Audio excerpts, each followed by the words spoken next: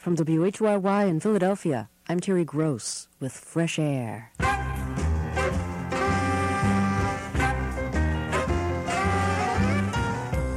Next month marks the 6th anniversary of the fatwa, or death warrant, issued against writer Salman Rushdie by the Ayatollah Khomeini. It hasn't stopped Rushdie from writing or from speaking out on his behalf and that of other endangered writers. He's lived in hiding for the past 6 years, but recently he's been trying to lead a slightly more normal life. On today's Fresh Air, Salman Rushdie tells us about how he's trying to do that, and we'll talk about his new collection of short stories, East-West. And book critic Maureen Corrigan reviews the new biography of Thomas Paine by Jack Fruchtman. That's all coming up on Fresh Air.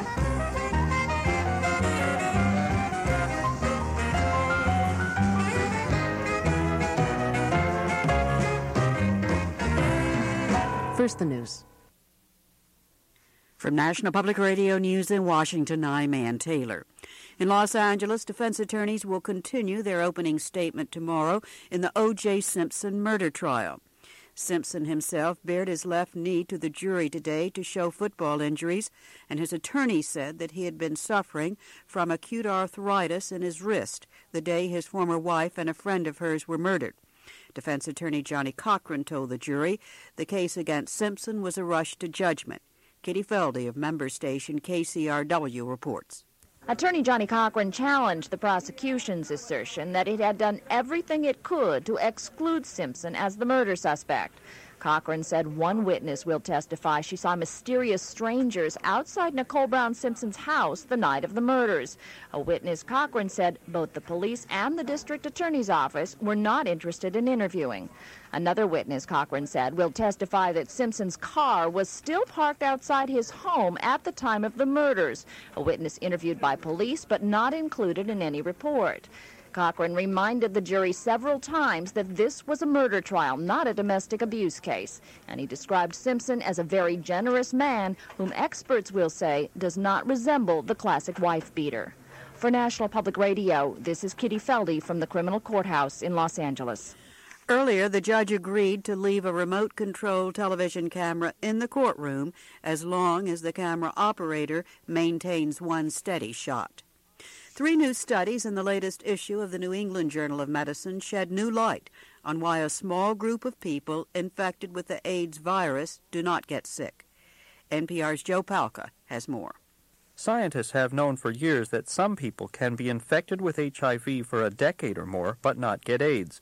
The new studies indicate that people who get AIDS in a matter of months or years after they become infected have far more virus in their blood than those individuals who've stayed healthy for more than 10 years. It's possible that by studying these so-called long-term survivors, scientists may get a clue about how to help others beat the disease. In one study, Ron DeRosier of the New England Regional Primate Center found one patient who had a virus that was similar to one that he has used successfully to vaccinate monkeys against harmful forms of the virus. DeRosier hopes this may lead to an effective vaccine for humans. This is Joe Palca in Washington. Top officials in the Clinton administration are again calling for approval of a $40 billion loan package for Mexico. Secretary of the Treasury Robert Rubin says it's important to keep Mexico's current financial crisis from spreading to other developing nations.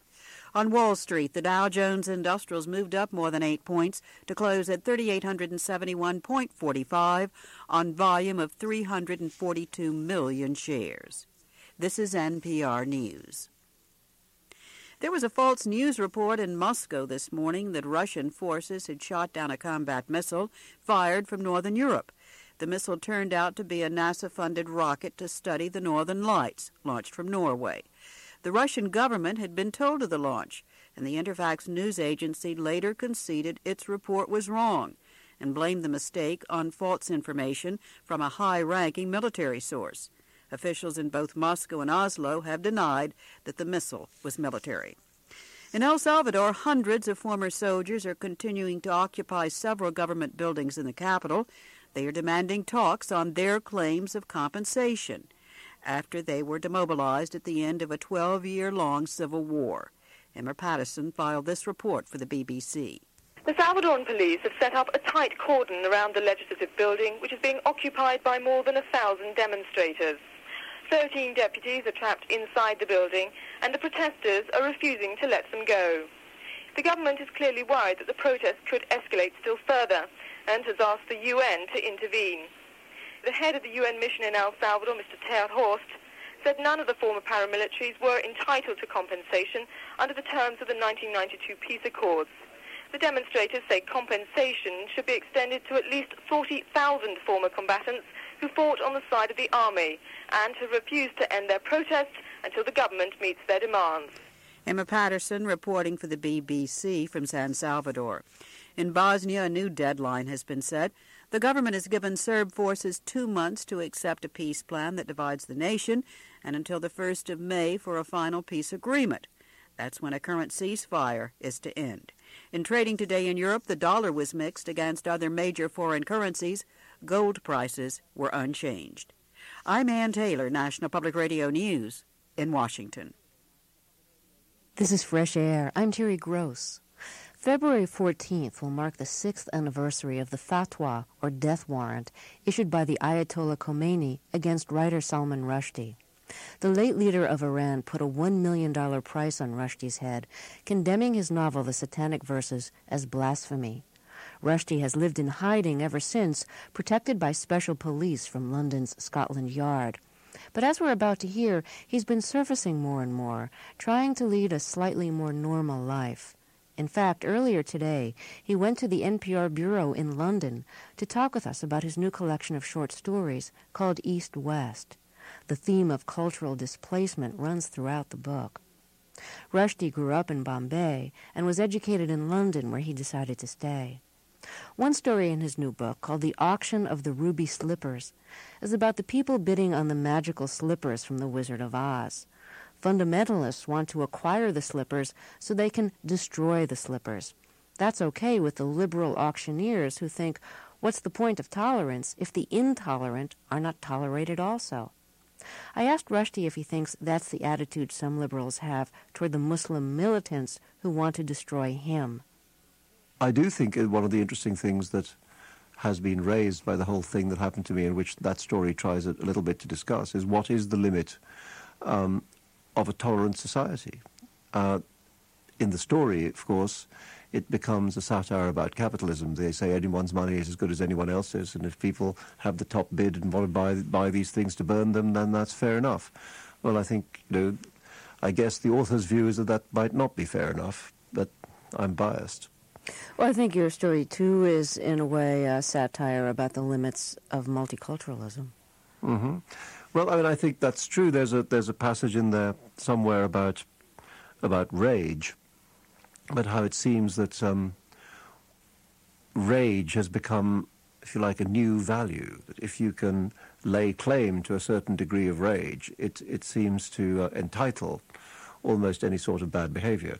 And the more rage you can claim to feel, the worse you're allowed to behave. This is a new phenomenon, really. The idea of anger as being self-justifying, but it is, I think, something thrown up by the multiculturalist issue.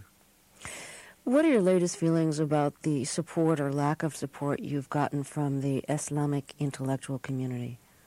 Well, the Islamic intellectual community, I must say, has came out quite strongly a year or so ago, and there was a book which I think has been published in the States, in which 100 or so leading intellectuals from the Muslim world, spoke up on my behalf, and that was very important, I think, because if only because it exploded the Islamist myth that this is in some way a West versus East struggle. I mean, it went to show that there's plenty of voices in the East who feel as I do, and perhaps what prevented them speaking up before is that people were trying to scare them.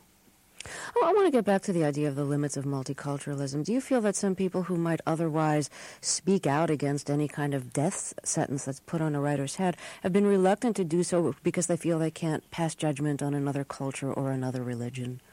Well, I think perhaps of all the many stupidities around this issue, that's probably been one of the most stupid.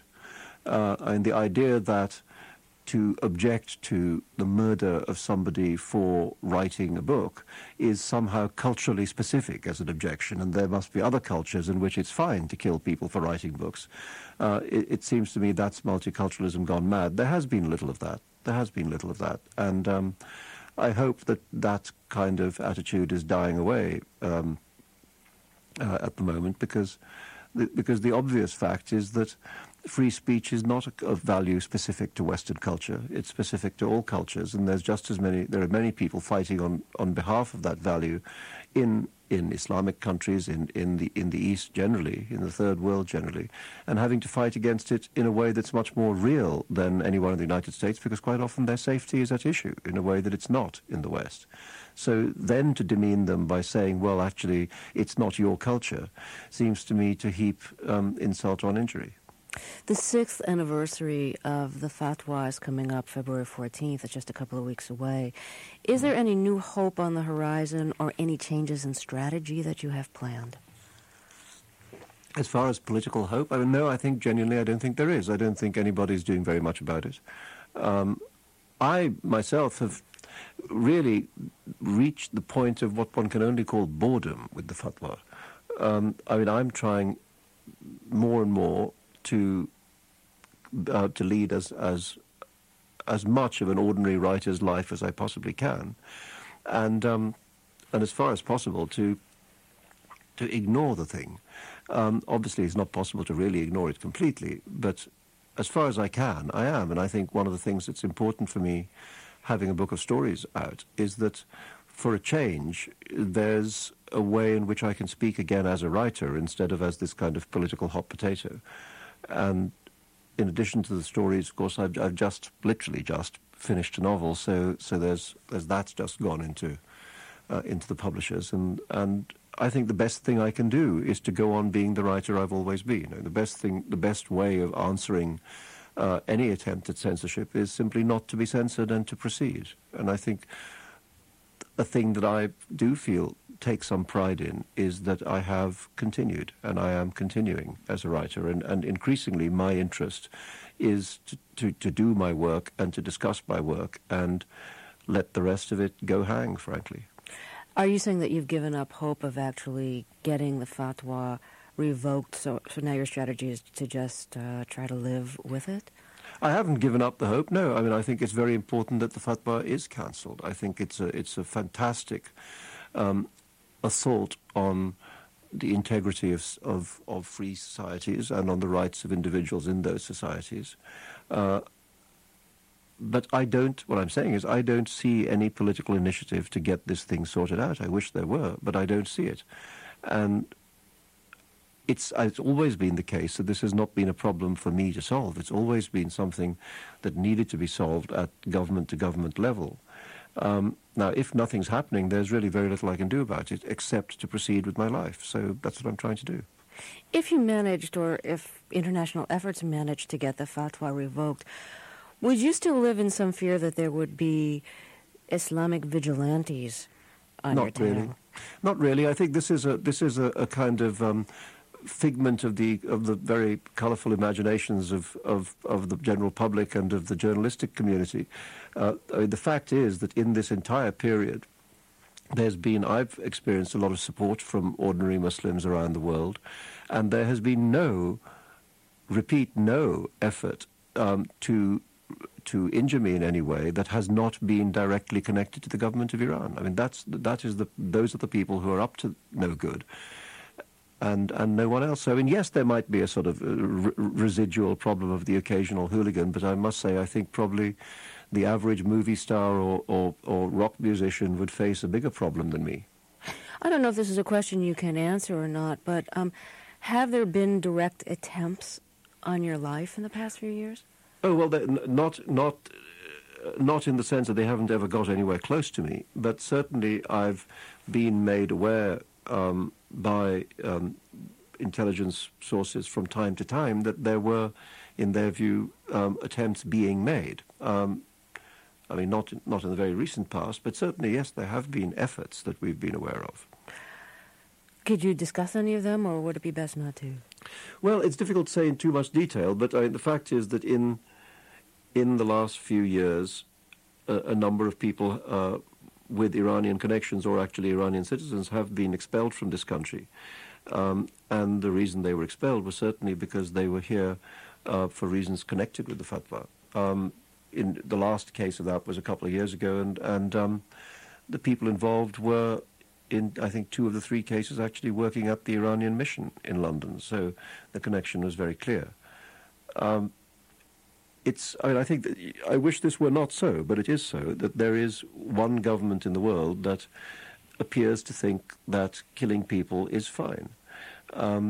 This is not, that's to say, a general problem of the Islamic world versus Salman Rushdie. It's a specific problem of a government that kills its own citizens all the time, that murders its own writers, tortures and jails its own writers. Recently, a very distinguished Iranian writer died in jail.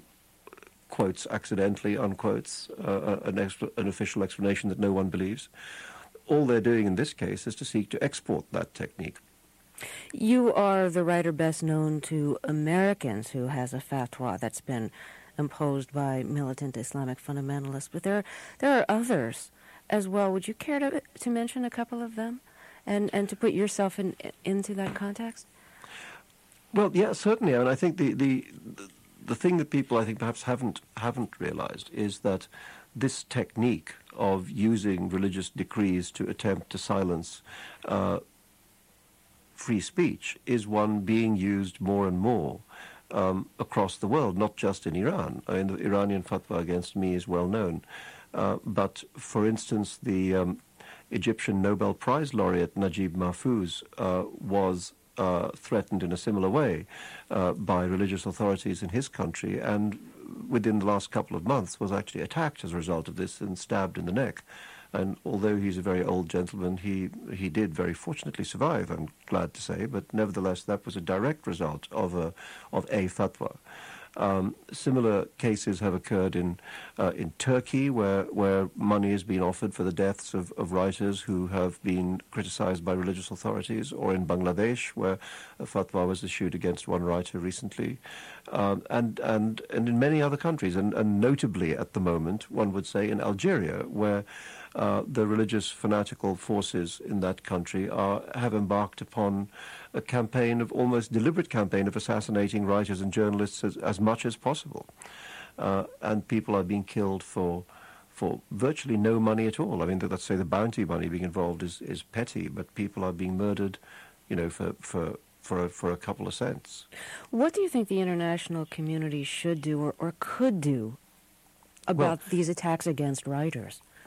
Well, I mean, clearly there is plenty that can be done. In my case, it's actually easiest because we're talking here about a British citizen living in England who is to be defended against an extraterritorial illegal act. Of course, the issue of what happens when people are in their own countries and being attacked by their own states is more complex. But in many cases, these are states, such as Bangladesh, very dependent on Western assistance. And it's perfectly possible, if one wishes to use that economic lever on human rights cases, to do so. Unfortunately, it seems as if Western countries are rather reluctant to use economic levers on human rights issues. Notably in the case of China, another country in which free speech, free expression is being severely repressed. The methods are there if people want to use them. I mean, the worrying thing is that governments of the so-called free world who claim to stand up for these issues don't seem very interested in using those levers. Salman Rushdie is my guest. We'll be back after a short break. This is Fresh Air.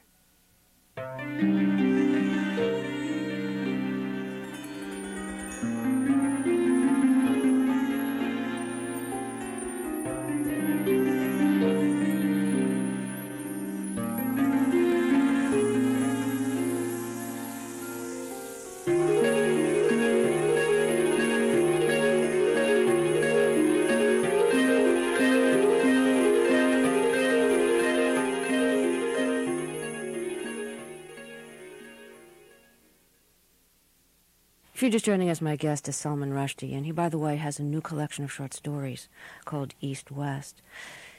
You know, so often you write in metaphor, in parable, in one case you wrote a fairy tale.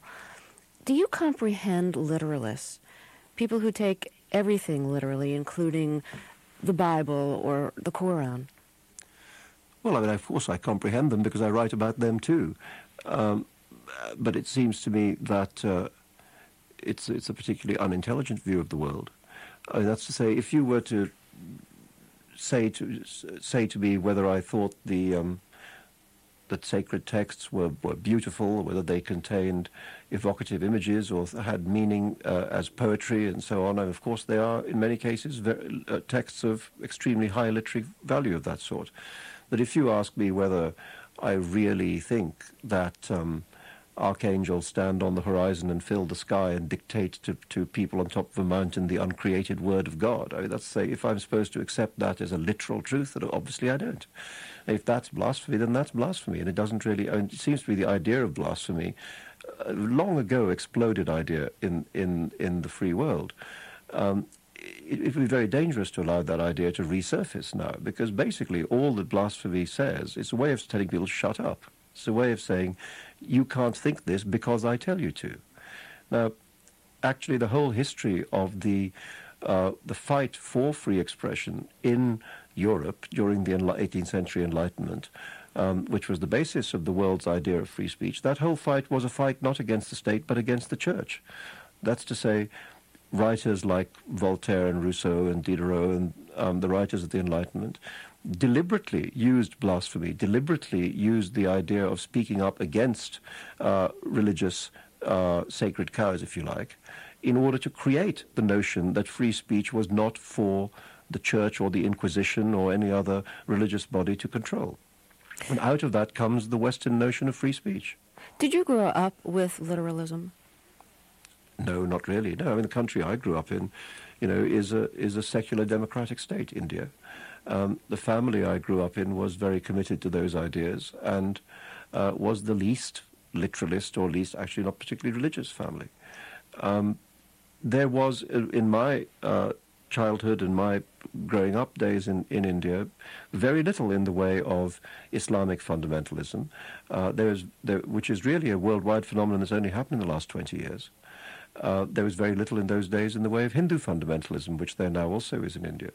I mean, religious extremism of this type simply did not exist in India and Pakistan in those days. When fundamentalists talk about, having the only true version of reality, it is worth reminding ourselves, first of all, that this is only 20 years old, and secondly, that what we call fundamentalism is not a religious movement but a political movement, an attempt to control the state by using certain very extreme versions of theological dogma. So you don't at all feel that your writing violates a tradition you were brought up in? No, it doesn't. It certainly discusses it. In many cases it dissents from it, but I think that's what all writers do with all traditions. I don't think tradition is a straitjacket. Tradition is something to rip apart and trample on.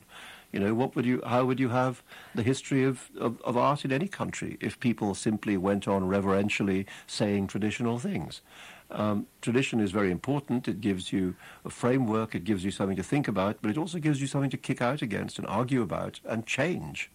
I come from a generation that believed in social change and intellectual change and artistic change, and I think that's what I've always tried to devote my writing to, not to some kind of moribund reverence for the past. What are some of the ways in which you think you've changed in the past 6 years? Well, I've got a lot older. There's that. How old are you now? Well, I'll be 48 this year, but so this has been more or less all my 40s. That's annoying. I feel as if I've lost a lot of useful living time, which I could have done a lot more with if I'd been permitted to. I don't know. I think I'm really more interested at the moment in how my writing's developed, and I think one of the things that I was pleased about in these stories was that I felt that I'd been able to break through, if you like, into a certain number of new kinds of writing. The stories in the middle section, for instance, are in which you mentioned the Ruby Slipper story, but the the other two stories there, the one about Christopher Columbus and the one about Yorick, are new ways for me to look at Western culture by, if you like, deconstructing and reconstructing various iconic figures in that culture. And the last section of stories, which are about the meeting points, if you like, the crossover points between the East and the West that I know, that's to say India and England, allowed me to find, if you like, a much more personal voice. A lot of those stories come from more directly autobiographical material, perhaps, than some of my stuff, and are perhaps more directly emotional than some of my stuff. And I was pleased to be able to do that. And I wanted to write more personal, emotional writing in that way. And that's one of the things that I think I've done more of. I wonder if you ever want to write the kind of autobiography that would probably be too dangerous for you to write right now, because you'd have to reveal things that you maybe shouldn't reveal. The funny thing is, yes, probably is the answer. It had always seemed to me completely unnecessary for novelists to write autobiographies. And until this thing happened to me, it had never, ever occurred to me that I would write an autobiography. But I do seem to have been cursed with an interesting life. And if one has a life like this, then in the end you do want to tell its story. So do you have any way of keeping a journal that absolutely nobody would have access to, so you can record what's happening in your life? Oh, yes. I mean, I've kept quite a careful journal throughout this time. So it's all there. Does writing give you any more or less pleasure than it used to? Well, just recently, it depends what day you ask me that question. Really. Right. Just because I happen to have completed a collection of stories recently and delivered a novel last Friday, just at the moment I'm feeling rather good about my writing. I'm feeling a certain glow of achievement. I think writing is writing, and when it's going well, it does make you feel good, and when it's going bad, it makes you feel dreadful and stupid. But I don't think, in general, my attitude to it has altered, except in the regard that I feel it very important that I demonstrate to all concerned that I am not being silenced by this thing. And I am continuing to write, and I'm not also simply becoming a creature of the threat. I don't wish to be a writer who can be defined only in terms of this threat, because I'm another kind of writer. And I hope that what happened in England will now happen in America, because when these stories were published in England, one of the great delights of that publication was that, broadly speaking, the people who reviewed the book, reviewed it on its own terms. I mean, reviewed it as a work of fiction, as a work of literature, and expressed their liking or otherwise for it in those terms. From what I can see of the beginnings of the American publication and the very flattering reviews that have appeared there, people are able to do that there as well. And so that's a way back for me. That's a way of saying I'm not just this curious, invisible figure with a knife hanging over his head, but I'm, in fact, if one was to say it most simply, I hope, a comic writer. Salman Rushdie. He'll be back with us in the second part of our show. Rushdie has a new collection of short stories called East West. I'm Terry Gross, and this is Fresh Air.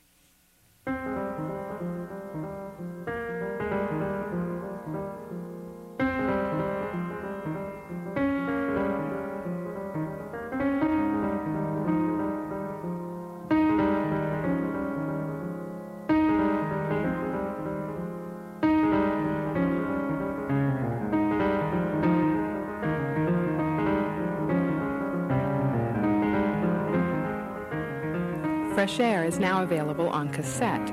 To order, call 1-800-934-6000. That's 1-800-934-6000. The cost is $9.95 plus shipping and handling. Not all programs are available.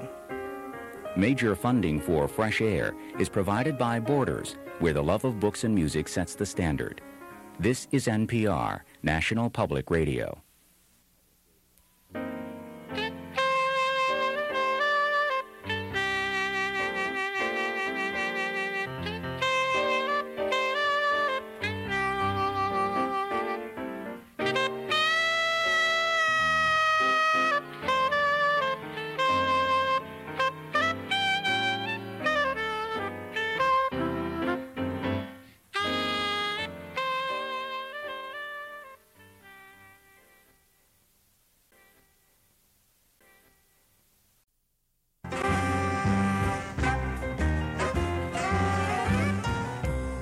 Coming up in the second part of our talk, Salman Rushdie reflects on his life, his writing, and the notion of home.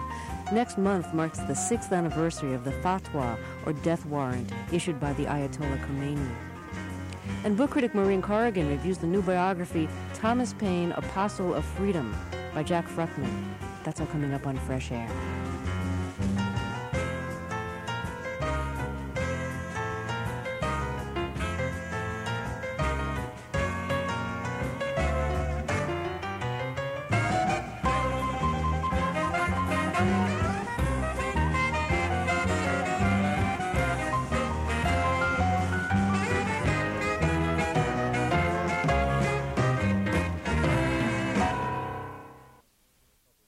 From National Public Radio News in Washington, I'm Craig Windham. O.J. Simpson showed jurors at his murder trial scars from old football knee injuries, and defense attorney Johnny Cochran said Simpson also suffered from acute arthritis in his wrists. The defense is suggesting those conditions would have made Simpson unable to carry out the killings of his ex-wife and Ronald Goldman. Cochran said Simpson was the victim of a rush to judgment by authorities who mishandled evidence and ignored a witness who says she saw 4 men near the murder scene at about the time of the killings. The House began debate today on a constitutional amendment requiring a balanced federal budget. The measure has bipartisan support and is expected to pass with the necessary 2/3 majority. NPR's Brian Naylor reports. The balanced budget amendment is a key part of the Republican contract with America. It would force the federal government to operate with a balanced budget in 7 years. Democrats want to force Republicans to outline what programs would be cut to eliminate the deficit by 2002. House Speaker Newt Gingrich today ridiculed that notion. When John F. Kennedy stood in the well of the House and said, "We will put a man on the moon in this decade," he didn't say, and it will be with the Saturn V rocket, and it'll be an Apollo mission, and they'll land at a certain point. He said, we can assemble the people to do it, but our will is there. Gingrich says Social Security is off the table, but reducing some Pentagon spending will be examined. The most contentious debate will occur tomorrow when a version of the amendment requiring a 3/5 majority in order to raise taxes comes up. While most House Republicans support it, it's not expected to win enough Democratic votes for passage. This is Brian Naylor at the Capitol. Israel has given permission for the construction and sale of almost 2,000 homes to Jewish settlers in the occupied West Bank. Within the next 2 years, up to 1,200 more houses will be built and sold. The Palestinians are demanding an end to the construction. The BBC's Stephen Sacker has this report from Jerusalem. The Israeli government has not bowed to Palestinian demands that all construction activity in Jewish settlements be halted. Today's special cabinet committee meeting gave the go-ahead for almost 2,000 new houses in a key West Bank settlement over the next 2 years. Ma'ale Adumim, though in occupied territory, is regarded by the Israelis as an integral part of what they call Greater Jerusalem. Its continued expansion is sure to rouse new Palestinian anger and frustration. However, the Israeli government is trying to avoid a head-on confrontation over settlement policy. It says all building work in existing settlements will be privately funded and that a freeze on new settlements will be strictly enforced. Such assurances are unlikely to satisfy Yasser Arafat. The Palestinians see the distinction between government and privately funded construction as meaningless. The BBC's Stephen Sacker. The Environmental Protection Agency has announced steps to speed up the development of inner-city sites that were once tainted with industrial waste. This is NPR News. There was heavy fighting in Chechnya today as Russian troops tried to move outward from the captured center of the capital of Grozny. 2 Russian helicopters crashed after they were fired on by Chechen forces. Federal Reserve Board Chairman Alan Greenspan told the Senate Finance Committee that the U.S. economy remains strong despite 6 interest rate hikes last year designed to ease economic growth enough to prevent a resurgence of inflation. Greenspan said he did not know if the Fed would raise interest rates another notch next week, but that action is widely expected by the financial markets. Greenspan also urged Congress to approve $40 billion in loan guarantees to help restore confidence in Mexico's economy. House Speaker Newt Gingrich says that proposal will not be considered this week, but he predicted it will ultimately pass. Gingrich confirmed a concern voiced last night by President Clinton that Republicans will try to repeal the ban on certain types of assault-style weapons. NPR's Elizabeth Arnold reports. In his State of the Union address last night, President Clinton suggested that there was an effort brewing in the House to repeal the Brady Bill and the ban on 19 assault-style weapons. He said several members of the House had lost their seats over the issue last year, and he would not allow gun control to be repealed. His warning was met with boos and hissing. Today, House Speaker Newt Gingrich said there would be no need for the Brady Bill waiting period if an instant check system was up and running to screen handgun buyers. He also said that the Judiciary Committee will attempt to repeal the weapons ban this year. That would give new House members an opportunity to vote against gun control. It's unlikely an effort to repeal the ban would clear the Senate. I'm Elizabeth Arnold at the Capitol. The Illinois Supreme Court has for a second time decided to take a 3.5-year-old child away from the adoptive parents who raised him and to award custody to the boy's biological father. The father has never seen the child. This is National Public Radio News. This is Fresh Air. I'm Terry Gross, back with Salman Rushdie. For nearly 6 years, he's lived with a death warrant issued against him by the Ayatollah Khomeini, the late Islamic fundamentalist leader of Iran.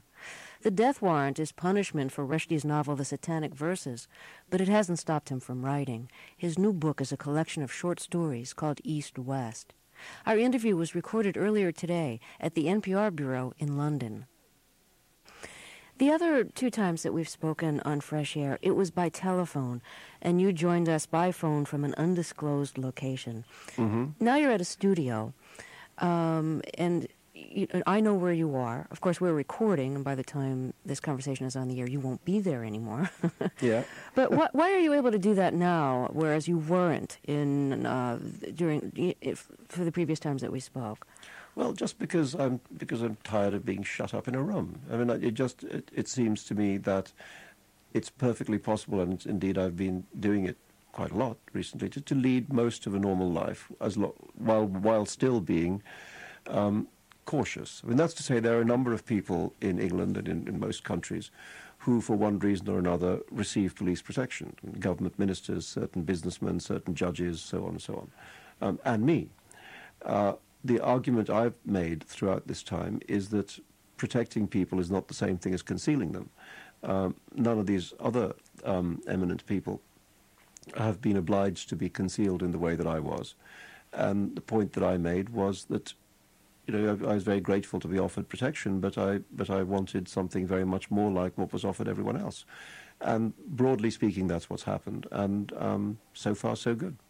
Well, whose call was that? How much power do you say, well, I want to go out now, so guards, come with me? Or do they tell you if you can go? No, they don't. I mean, it's... broadly speaking, it's my call, but I mean, clearly there is a conversation about this that goes on between me and the police. What was the worst period for you? Well, actually, clearly it was in one sense was worst at the beginning because it was very shocking and disorienting, and it was very it overturned many of my attitudes to the world because I had to rethink all sorts of things. It was simply a huge shock. There's another sense in which it gets worse the longer it goes on. That's to say, it doesn't become easier for me to do this. It becomes, in ways that I'm perhaps not disclosing in this conversation, more stressful. There is a cumulative effect in this thing. And I think sometimes people assume that because I've put up with it for 6 years, I can put up with it indefinitely. Well, it's not true. It seems to me you've had to learn how to be 2 things at once. You've had to learn how to be at the center of international interest, and at the same time how to learn to be invisible. Those are 2 really different extremes. Yes, they are. It is very strange. I'm trying at the moment to be less invisible because because that's a very frustrating thing to be. The international political thing, I must say, after 2 years in which I more or less worked flat out as a political campaigner and as a result was unable to do any work, I stopped doing that just over a year ago now. And the result of that has been the most productive year I can remember in years. I mean, this collection of stories and a finished novel, and I must say that's made me feel a lot better than the previous 2 years. So I think the best thing I can do for myself now is just to be myself. Was there a turning point for you when you thought, well, I'm not going to throw myself into this international campaign, I'm going to spend more time writing? Well, I think, once I'd been to America and met with President Clinton and other high officials at the White House, and when shortly after that I was able to address the European Parliament, or a large chunk of it, I felt then that I had really done as much as I could usefully do in a campaigning way. That's to say, I'd been to see the leaders of most of the major countries of the free world and had been given strong assurances of their support. And my feeling was, well, over to you, folks, and I'm going to go home and do my job. That's what I've been doing ever since. I wish they'd been doing theirs a bit better. Do you have any taste for the cloak and dagger life, for the amount of secrecy and espionage that you've been involved with? No, I loathe it. I really do. I think anybody who's known me for any length of time before this knows that I was always a very gregarious individual and actually a very unsecretive individual.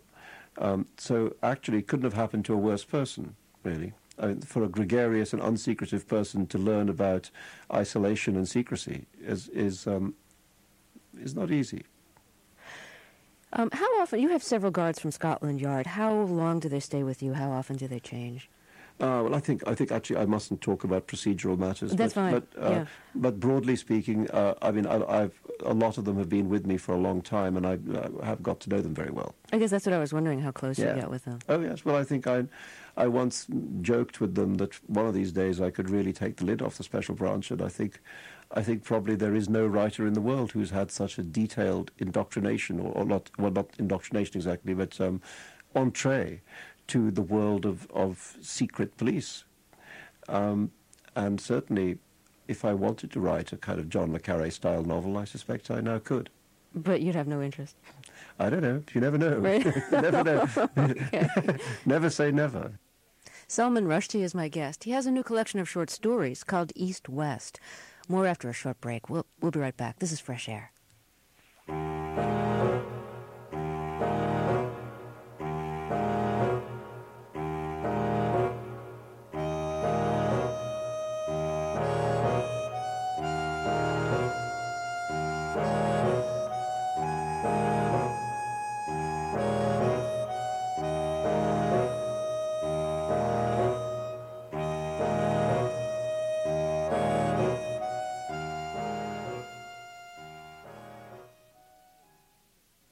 Back with writer Salman Rushdie.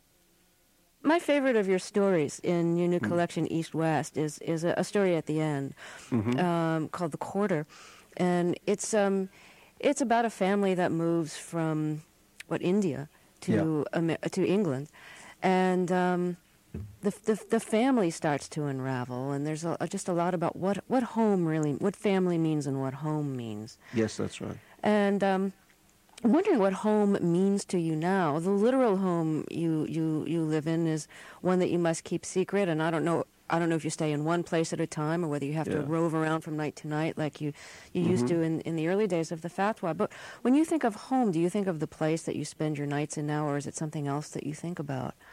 No, I think, you see, I had to in some ways get rid of the idea of home at quite an early age. And that's to say, I came to England to go to school when I was very young, when I was 14 or so, and then my family also moved across the world quite a lot, and so the idea of the orthodox idea of home as being the place where you were born and raised and where your folks live and where you are known intimately is something which I really, for obvious reasons, just for the circumstances of my life, had to abandon quite early. So I've always had a rather gypsy notion of home, which I suppose has stood me in good stead in the last few years. But it nevertheless remains the case that the idea of home and of our attachment to the idea of place is something I've continued to write about all my life. I mean, the story you mentioned, The Quarter, I wanted to write about, and that's a story of the sort that I was talking earlier about, which is quite autobiographically motivated, in that it's true that my parents came to live in England for a couple of years when I was 16, 17 years old. And I had wanted to write about that curious passage of my life, partly because I wanted to write about what it was like to be young in the mid-60s, which was supposed to be such a groovy time, and not I'd kind of not to know where the fun was, you know. Right, and it was the England swings era. Exactly. Yeah. It wasn't swinging in my vicinity. I wanted to know where the swinging was going on. So partly I wanted to write about that idea to write about adolescence, to write about the first steps towards love and so on. And partly I wanted to write about what it was like to be displaced in that way. And partly I wanted to tell the story of this old couple having a kind of twilight autumnal love affair. And all those things came together into that story. Well, getting back to the idea of home, which you discuss in that story, when you think of home now, it means something more abstract to you. What does it mean? I suppose it means people, really. You know, Mm-hmm. I think that's what it means to me. It means the people I care about. That's where I make my home. In the story that we're talking about, which you say is pretty autobiographical, the main character, the narrator, who's around 16 or something, is watching his family fall apart. People are fighting. They don't really know where they're going to live. You know, loyalties between East and West are divided. And he says that he feels himself coming unstuck from the idea of family itself. Did you go through that during that phase of your life? In something like that, yes. I mean, the sense in which the story is autobiographical is in the circumstances. I think most of the actual incidents in the story are not true. I mean, are made up. But it is true that there was a time in my teens when, I mean, after all, it's scarcely unusual for somebody to say this about being a teenager, when I wanted to run away from home, when I wanted to put as much distance as I possibly could between me and what I saw as a restricting environment.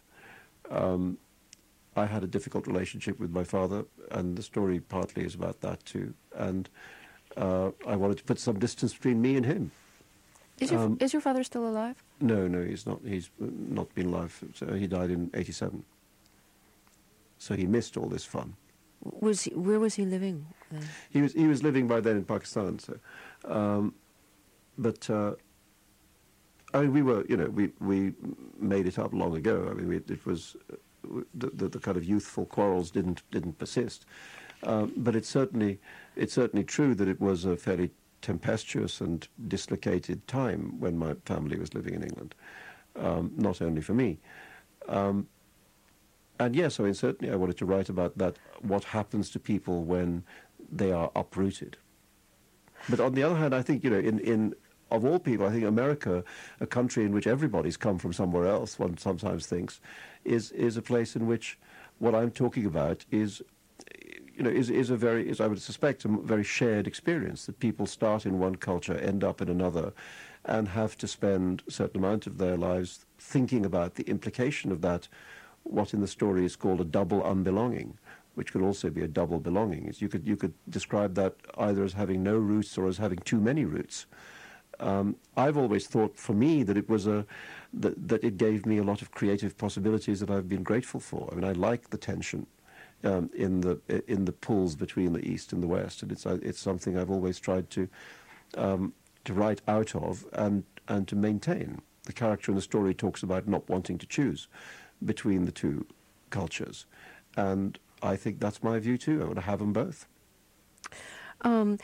You've had to learn to live with a lot of restrictions in the past 6 years, and you've told us sometimes it gets very stressful. Have you learned different ways of coping with the stress and coping with the restrictions? Well, yes, certainly I have, but I think mostly the way I've used is to struggle against the restrictions, is to try and reduce them, and to try and get back as much freedom as possible. And there has been a steady movement towards that throughout this time, and I hope that will continue. How has your health been? That's, I must say, the one thing I have been very fortunate about. I've not I mean, other than a minor problem of asthma and the need to have a couple of wisdom teeth pulled out in a hospital once, I've really not had any serious illness, touch wood. Might have been much more difficult if I had. Do you do things to keep in shape? Yeah, I sit with great tedium on an exercise machine for 45 minutes or so a day and make myself sweat. I want to get back for a moment to the idea of the restrictions that you're living with and the boredom that can create. Mm-hmm. I think for a lot of us, when we're bored, what we do is eat a lot. Oh, yes. So yeah. I'm wondering if food has ever been too much of a temptation or a problem for you. It's just such a common thing to, when you're under pressure or when you're bored, you eat. Oh, I see. Well, yes, there was a point where I put on some weight. It's gone now. This is radio, so I can't prove it to you. But I did. There was a point where I put on 20 or 30 pounds, and I've basically lost them now. So I think I'm now back to something like the level of weight that I was at 4 or 5 years ago. Did you do that through dieting or exercise? Exercise mostly. I mean, that's why this dreadful machine. So, yes, I think there was a point, perhaps maybe 3 or 4 years ago, where maybe I did put on weight because of boredom and misery. But it's all gone now. When you have dreams, how often are you under the pressure of the fatwa in your dreams, and how often does that not exist? Actually, I think the truth is, I think I've never dreamed about the fatwa. I think it's present enough in my waking hours for my dreams not to need to bother with it. So I don't have very much memory of bad dreams. I've always slept very well, I'm happy to say. Well, good. I want to thank you very much for talking with us. Thank you. Salman Rushdie. He has a new collection of short stories called East-West. This is Fresh Air. Linda Wertheimer's with us. Let's see what's coming up on All Things Considered. Linda, what do you have on the O.J. Simpson trial? The opening statements of the defense attorneys today, Terry, and a very interesting and sort of combative opening from Mr. Simpson's lawyers. Also, ABC is taking an interesting turn here. They're doing a catch-up on the soap operas for those people who are distressed to miss them, and we'll talk to the producer of Soapline. We will hear from high school senior Megan Williams about her school in California. We'll hear about campaign finance reform, which the president said is a top priority. A big report on the last few days in Kobe from Julia McCarthy. Thanks, Linda. That and more on All Things Considered from National Public Radio.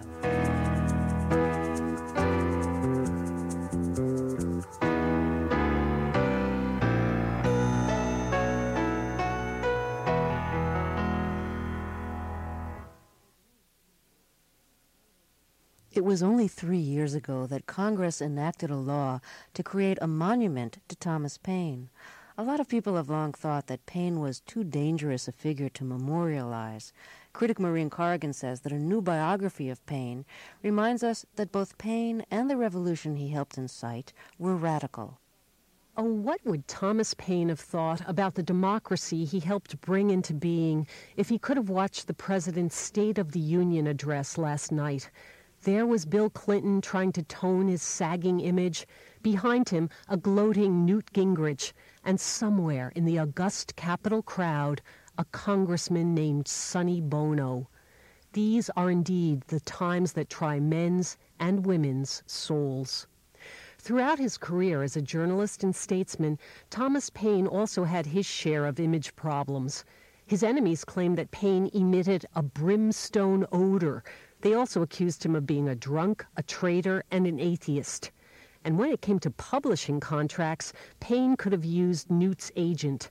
Paine never made a penny off Common Sense, the pamphlet he published in January 1776. He thought it was his patriotic duty to make it available to everyone. 5 months later, as a direct result of Common Sense, the Continental Congress issued the Declaration of Independence. Paine later went to France to foster the revolution there, until he almost became a victim of the terror. But he continued to stick his neck out for the poor and powerless. In this country, he opposed slavery and even advocated a colonial form of welfare and social security.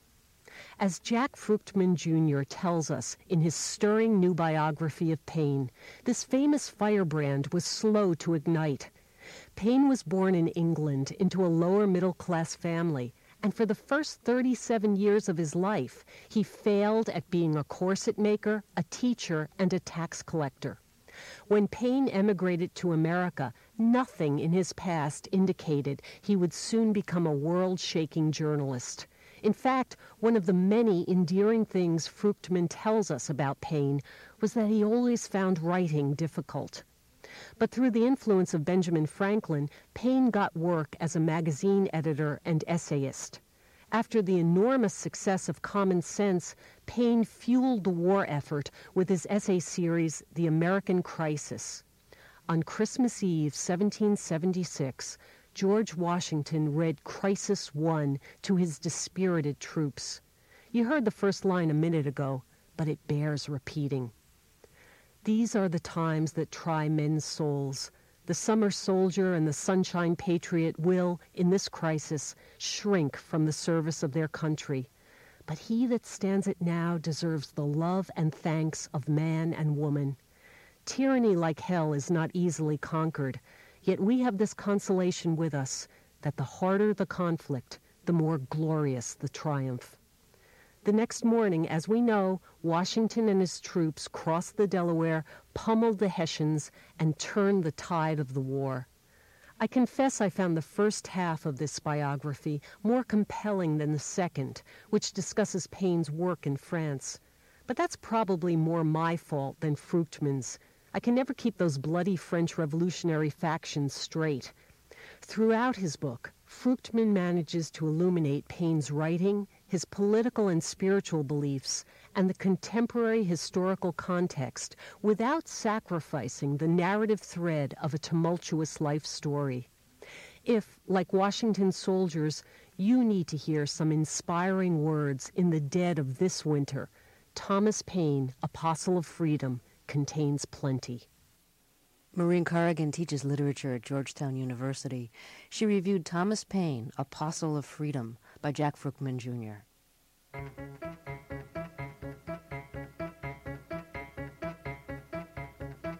Fresh Air's interviews and reviews are produced by Phyllis Myers, Amy Sallet, and Naomi Person, with Alan Tu, Nancy Updike, and Kathy Wolf. Research assistance from Becky Cohn. I'm Terry Gross.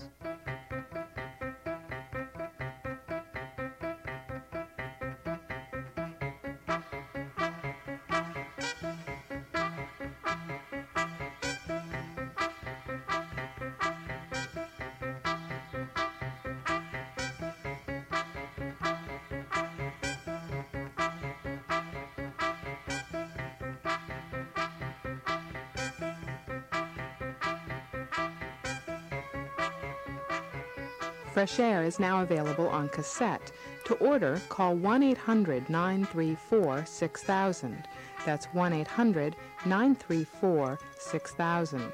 The cost is $9.95 plus shipping and handling. Not all programs are available.